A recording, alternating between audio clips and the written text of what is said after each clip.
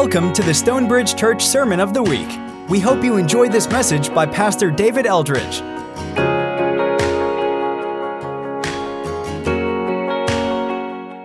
Galatians begins about halfway through chapter 2. Paul's making a defense of his calling and his message.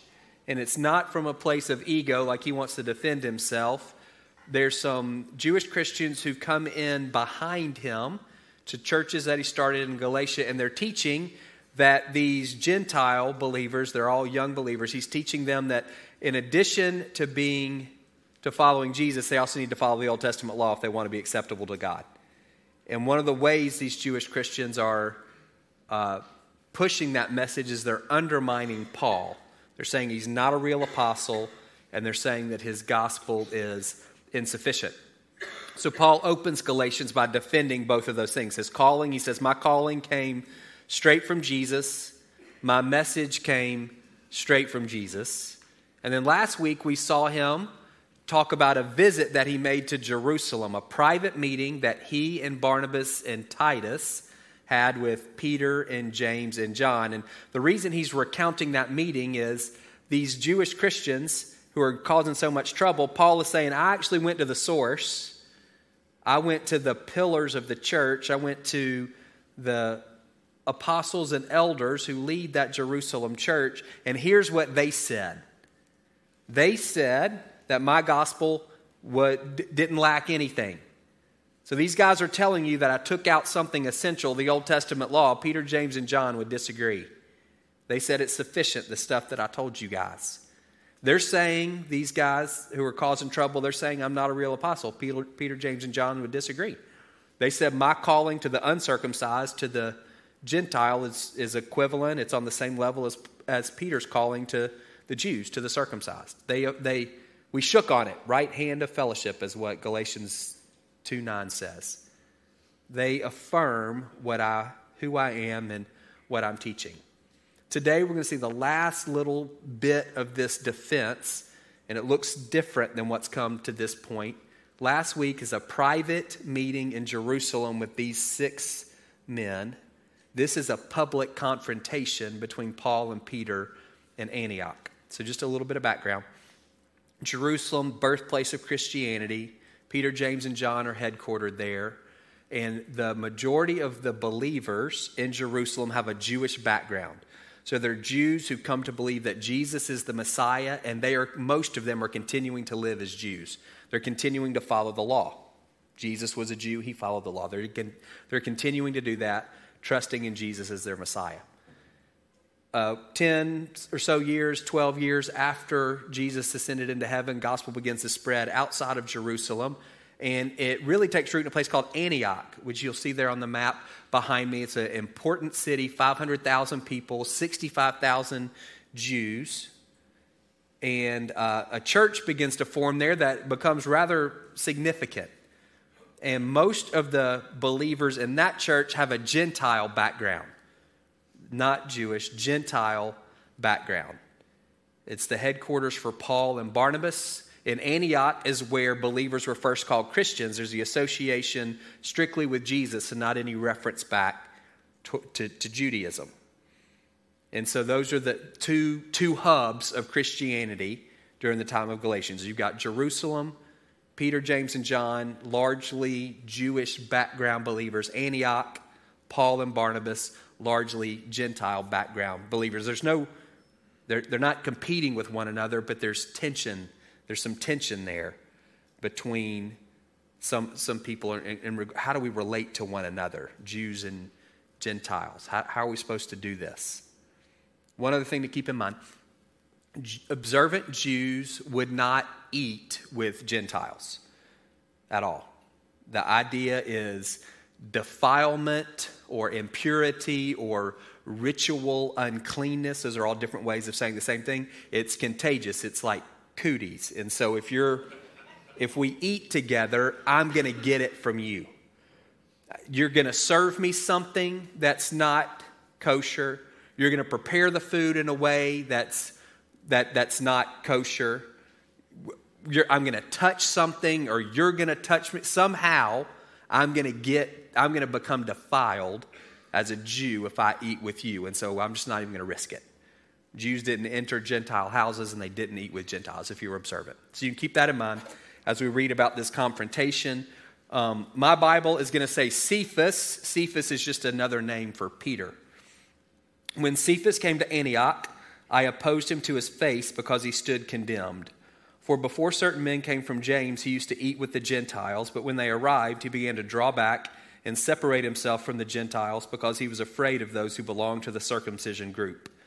The other Jews joined him in his hypocrisy, so that by their hypocrisy even Barnabas was led astray. When I saw that they were not acting in line with the truth of the gospel, I said to Cephas in front of them all, "You're a Jew, yet you live like a Gentile and not like a Jew. How is it then that you force Gentiles to follow Jewish customs? We who are Jews by birth and not sinful Gentiles know that a person is not justified by the works of the law, but by faith in Jesus Christ." So very plain what's going on. The action is very simple. So you've been to a Wednesday night supper, you've been to a food truck here, family dinner. So just picture that. This is just to help you get a visual and keep this in mind, how simple this is. So Peter, for whatever reason, goes to Antioch. We don't know why. Maybe because there's 65,000 Jews there, and he's called as an apostle to the Jews. But he goes, and when he goes for Wednesday night dinner, they're all eating together as brothers. People from a Jewish background and people from a Gentile background. They're all sitting at the same table, and Peter's a part of it. He just goes through the buffet line, gets his food, and he sits down anywhere there's an open seat. Everything's great. Then at some point, some guys come from Jerusalem. Paul says they come from James. We know in Acts 15, James says actually they didn't. He talks about some guys. He says they claim to come from us, and they caused you trouble, but they did. We're sorry about that. We didn't send them. So these are not official delegates from James. We saw last week James shook hands with Paul saying Gentiles don't have to follow the Old Testament law. He didn't go back on that, but these are guys from his church who are speaking and not on his behalf. So they get there to Antioch, and they get in Peter's ear, and they start whispering to him about following the law. And the tense of the verbs, it's a gradual withdrawal and separation. So whereas initially Peter goes through the buffet line and he'll sit anywhere, over time he goes through the line and he's looking, and here's a Jew and there's a Gentile down here, so maybe he sits down here. A little more space between him. He's got the Jewish buffer. Cooties maybe won't make it down the table. And then he starts saying, I'm only going to eat at the Jewish table. If there are any Gentiles here, I'm not going to eat with them at all. And then because he's Peter, and he's a pillar of the church, and he's well known, other people are looking at him, other Jewish background Christians, and they're going, well, if Peter does that, well, then maybe I'm going to do it too. And then most devastating for Paul, Barnabas starts doing it. He's only eating at Jewish tables. And remember, Barnabas, he was in Antioch before Paul. He actually goes to where Paul was in a place called Tarsus, brings Paul to Antioch. They worked together for over a year. Barnabas now won't eat with people that he's led to the Lord. He won't eat with people he's prayed with, that he's encouraged, that he's discipled, if they have a Gentile background. And all this is happening. And so at some point, Paul goes through the line, and he gets his tray full of food, and then he walks into the room, and he sees Jewish tables and Gentile tables, and he's not happy about that. It's a public action on Peter's part. It divides the church. This is happening is more than one table. It's happening in community. Again, where you've got Jews now following Peter's lead. Jewish background Christians have completely separated themselves from the Gentile background Christians. You got two different groups of folks, two different tables now. And Paul's not happy about it, and he calls Peter out publicly. It's a public action on Peter's part. It's a public rebuke on Paul's part, and it's a big deal. This isn't about being nice. It's not even about being inclusive or tolerant. It's not about opinion or preference. What Paul says is, Peter wasn't walking straight. That's what that phrase, keeping in line with the gospel. He literally means he wasn't walking straight. He'd veered off from the gospel. He said Peter stood condemned. He's dead wrong. Remember, Jews won't sit at a table with Gentiles because they are concerned about being defiled, about becoming unclean. These Gentile cooties are going to get on me. And so I'm just going to avoid the possibility. So if Peter and these other Jewish Christians and Barnabas included, if they're not eating with Gentiles, what are they saying? You're not clean. You're still defiled. You're not holy. So what are they saying? Trusting in Jesus is not enough to make you holy, to make you clean, to make you pure. What are they saying? Jesus' blood is not sufficient. It's a huge issue. And Paul calls them on it because it's a huge issue. It even goes beyond division within the church. He says the truth of the gospel is what's at stake here. By not eating with Gentiles, Peter, what you're communicating is they're not actually your brothers anymore. If they're acceptable to God, then they're acceptable to you, and you should be sitting down with them and eating. And if you're saying they're not acceptable to you, what you're communicating to them is that they're not acceptable to God. You're saying the cross is insufficient. It's Jesus plus the law is what makes you acceptable to the Lord. And so Paul calls Peter on it, and he says to him, I know what you believe. You don't even follow the law. You know, and I know that no one is justified by the law, but by faith in Jesus. We'll talk about that some more next week when we look at the end of the rest of chapter 2. But for now, just know that's the line.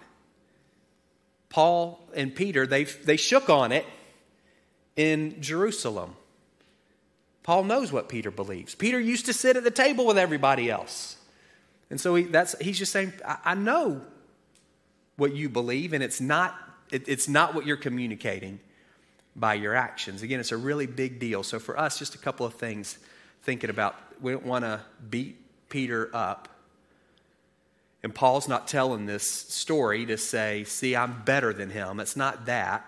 Paul's about to push on the Galatians really hard. And I think what he's saying is, I'll push on anybody really hard who's veering off from the gospel. Because he's about to with the Galatians, even Peter. And I think he's also saying, this is something that you've got to fight for. You're going to be tempted, just like Peter was. You're going to be tempted towards veering off, towards hypocrisy. That's what he calls what Peter's doing. And I think for us, that's a word of warning. Let Peter be kind of a cautionary tale for us.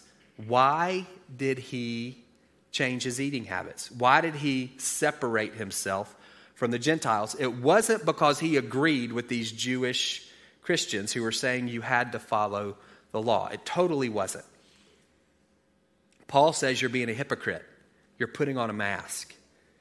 Peter was one of the first, if not the first, to realize that God is calling Gentiles outside of the law.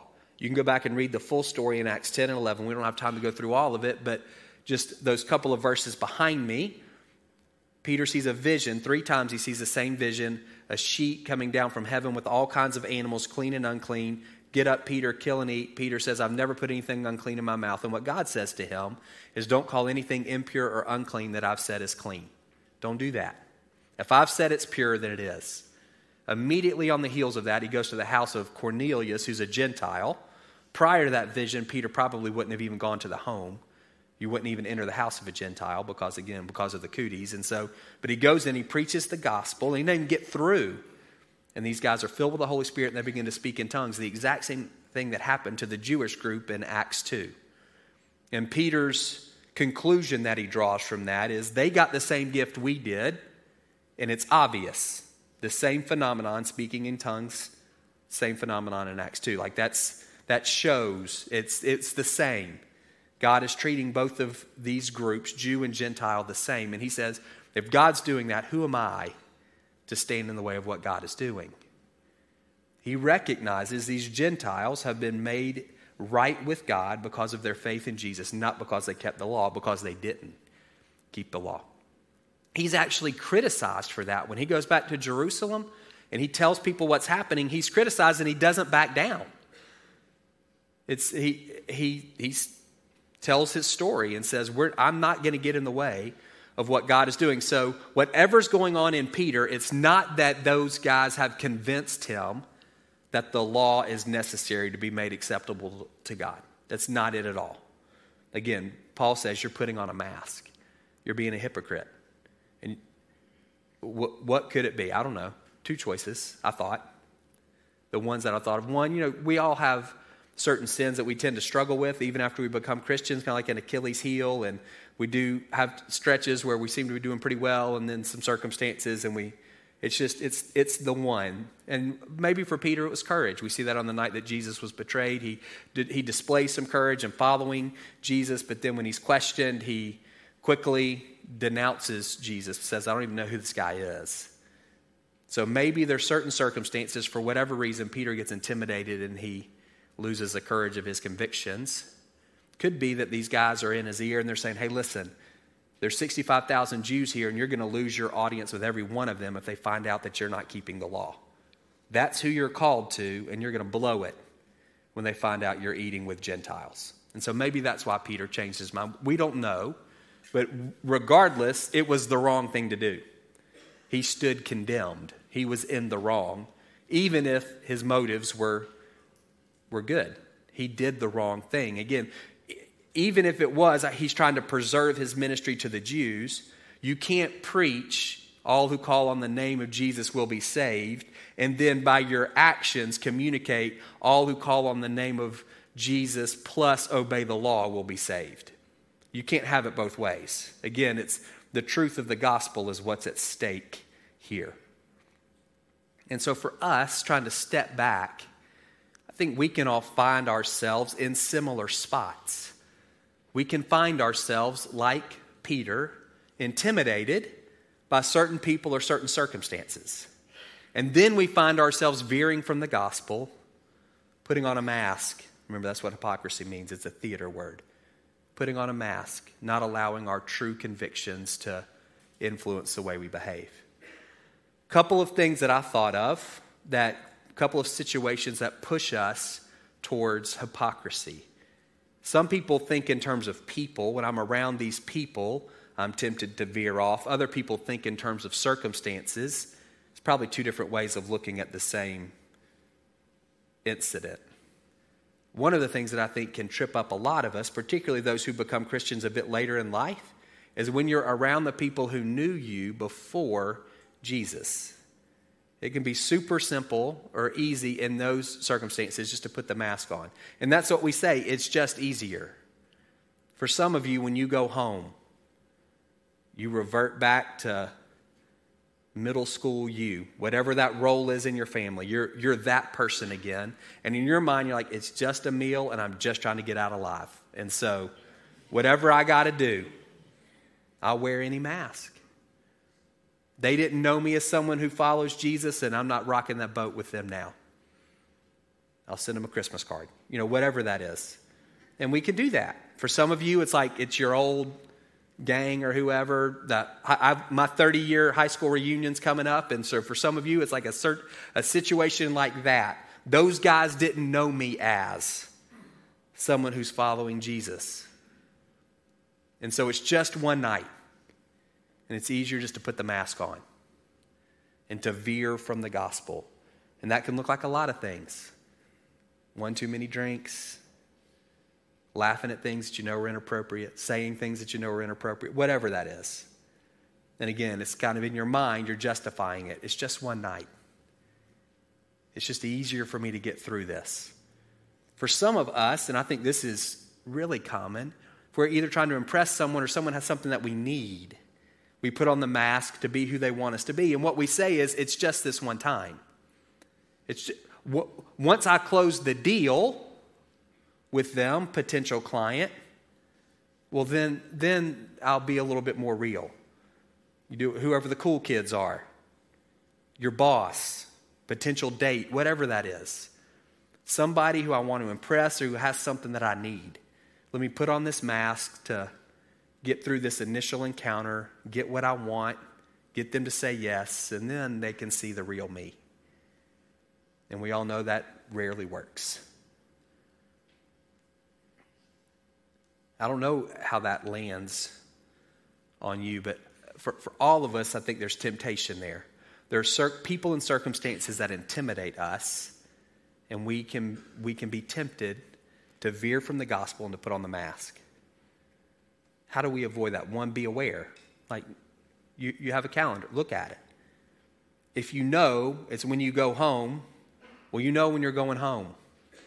So you can be a little bit more internally prepared. Sometimes you're caught off guard, but in general, if you know the people or the circumstances, then you can be prepared, and being prepared looks like praying. Ask the Holy Spirit to strengthen you. He's not going to choose for you, and that can be a bit of a misconception. The Holy Spirit's going to make me. He's not. He's not. He's not going to choose for you. He can lead you towards the right choice. He can strengthen you in that, but it's ultimately your will. He's not going to make you do something that you don't want to. He can help you do things that you do want to. And so if you're saying, I want to be faithful in this, He can help you there, and He will strengthen you. So your prayer might sound something like this, like, God, here's the thing. When I'm with them, it's super hard for me. I put a mask on. I feel guilty on the back end, but in the moment, it's just too hard. The easiest thing for me to do is put on a mask, veer from the truth. I don't want to do that this time. And I'm asking you to help me. If you don't help me, I know the road I'm going to take. And so I'm asking you, fill me with your Spirit. Would you strengthen me in the moment to be faithful? And that's the last thing, be faithful. You still have to make a choice. We've said before, courage is not the absence of fear. It's the presence of faithfulness in spite of fear, in the face of fear. You're not necessarily going to feel different at that time. But you can make a choice to be courageous. One thing that kind of helps me, if I can, is to think long-term fruit versus short-term pain. So in this encounter, if I can just be honest, if I can not put up the mask, not be who I think you want me to be, not veer from the truth, not be who I used to be, but be honest about my convictions as a follower of Jesus. If I can do that in this moment, it's going to pay off long term.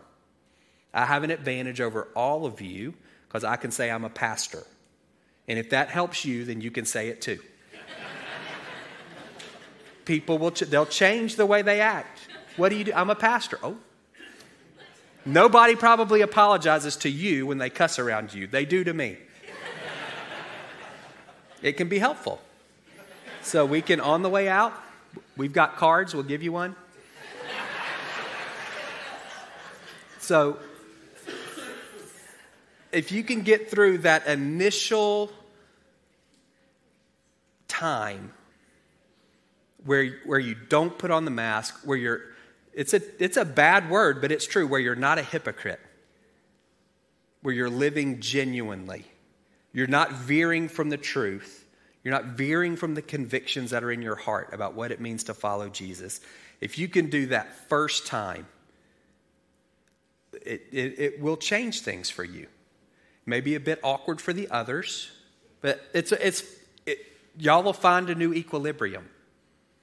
And it will be a better one, because then you can actually be a blessing to them. You can actually be someone God can use in their life. If you're wearing a mask, you're no good to them. If you can take it down or not put it up in the first place, then the Lord can use you to bless them. And so if there's a way to think long-term fruit versus short-term pain, that may help you in that moment when you're feeling all of that and you're sweating. It may help you in that moment to not put the mask on.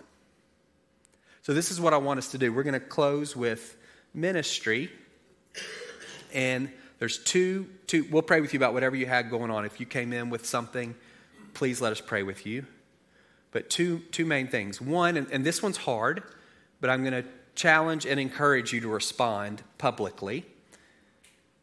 If you're wearing a mask, like if you know right now, I wear a mask at work. I wear a mask when I'm playing golf with this group of guys. I wear a mask when I go out with this group of women. Whatever that is, I want to encourage you to repent.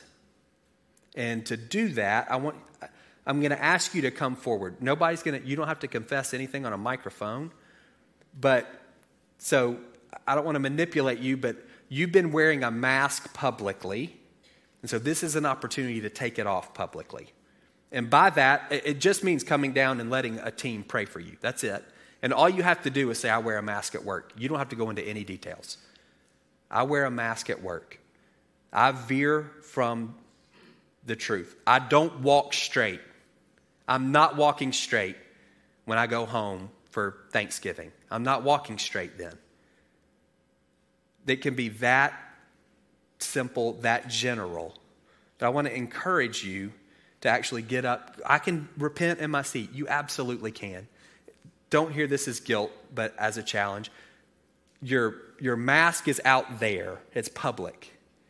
And so this is an opportunity for you, again, even within the safety and security of this room, to come forward and take a mask off in a bit of a public way. I think it can be a powerful thing for you to say out loud, I put on a mask on the golf course. Let these guys pray with you about that. And again, you don't have to give any details, and they're not going to ask you any questions. Second, this is really different. It's Labor Day. So if you've got some work issues, we want to pray with you about that. Some of you need work. That's the issue. And so we want to pray that God would lead you to a job that will be fulfilling and that will pay the bills and that you could use your skills and all of that. Some of you, there's tension for you at work, maybe with a coworker, maybe with a boss. Some of you have people who report to you and you're not exactly sure how to manage them well at this point. There's relational tension. We want to pray with you about that. Some of you maybe are facing a decision. Maybe you own your own business and you're not sure what to do, and people are kind of looking at you going, well, what's it going to be? We want to pray. God cares about all of those details. We spend tons of time at work, and we want to pray that that time would be filled with peace. And so if you've got some work issues, we want to invite you for prayer as well. So mask wearing and work issues. Again, if there's something else, that's great as well, but those two in particular. So I'm going to say a prayer. Chad's going to come up, lead us in a bit more worship. I want y'all to respond as you feel led. If the teams are full, just have a seat. You can sit over here. This row is empty. Just sit down until one of the teams is open. I want to make sure that everybody that wants prayer gets it. Okay? Let's pray.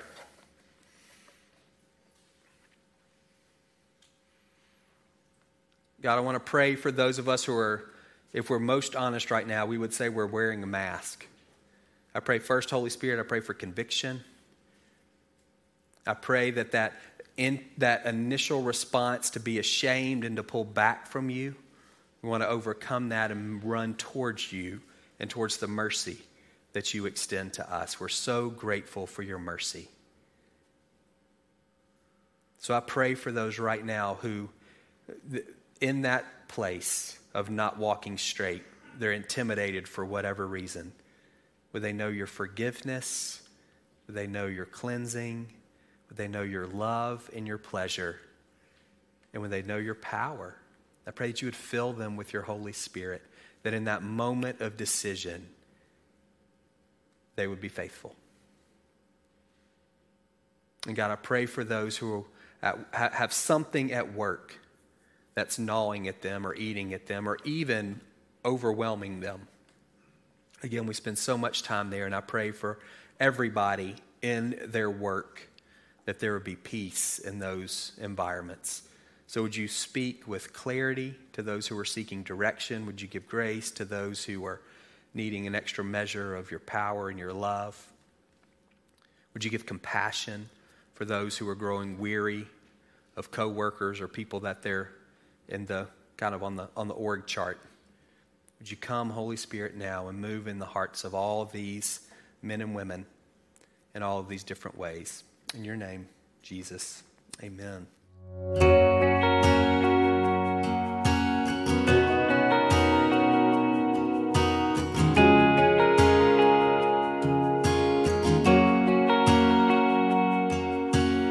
Thank you for listening to the Stonebridge Church Sermon of the Week.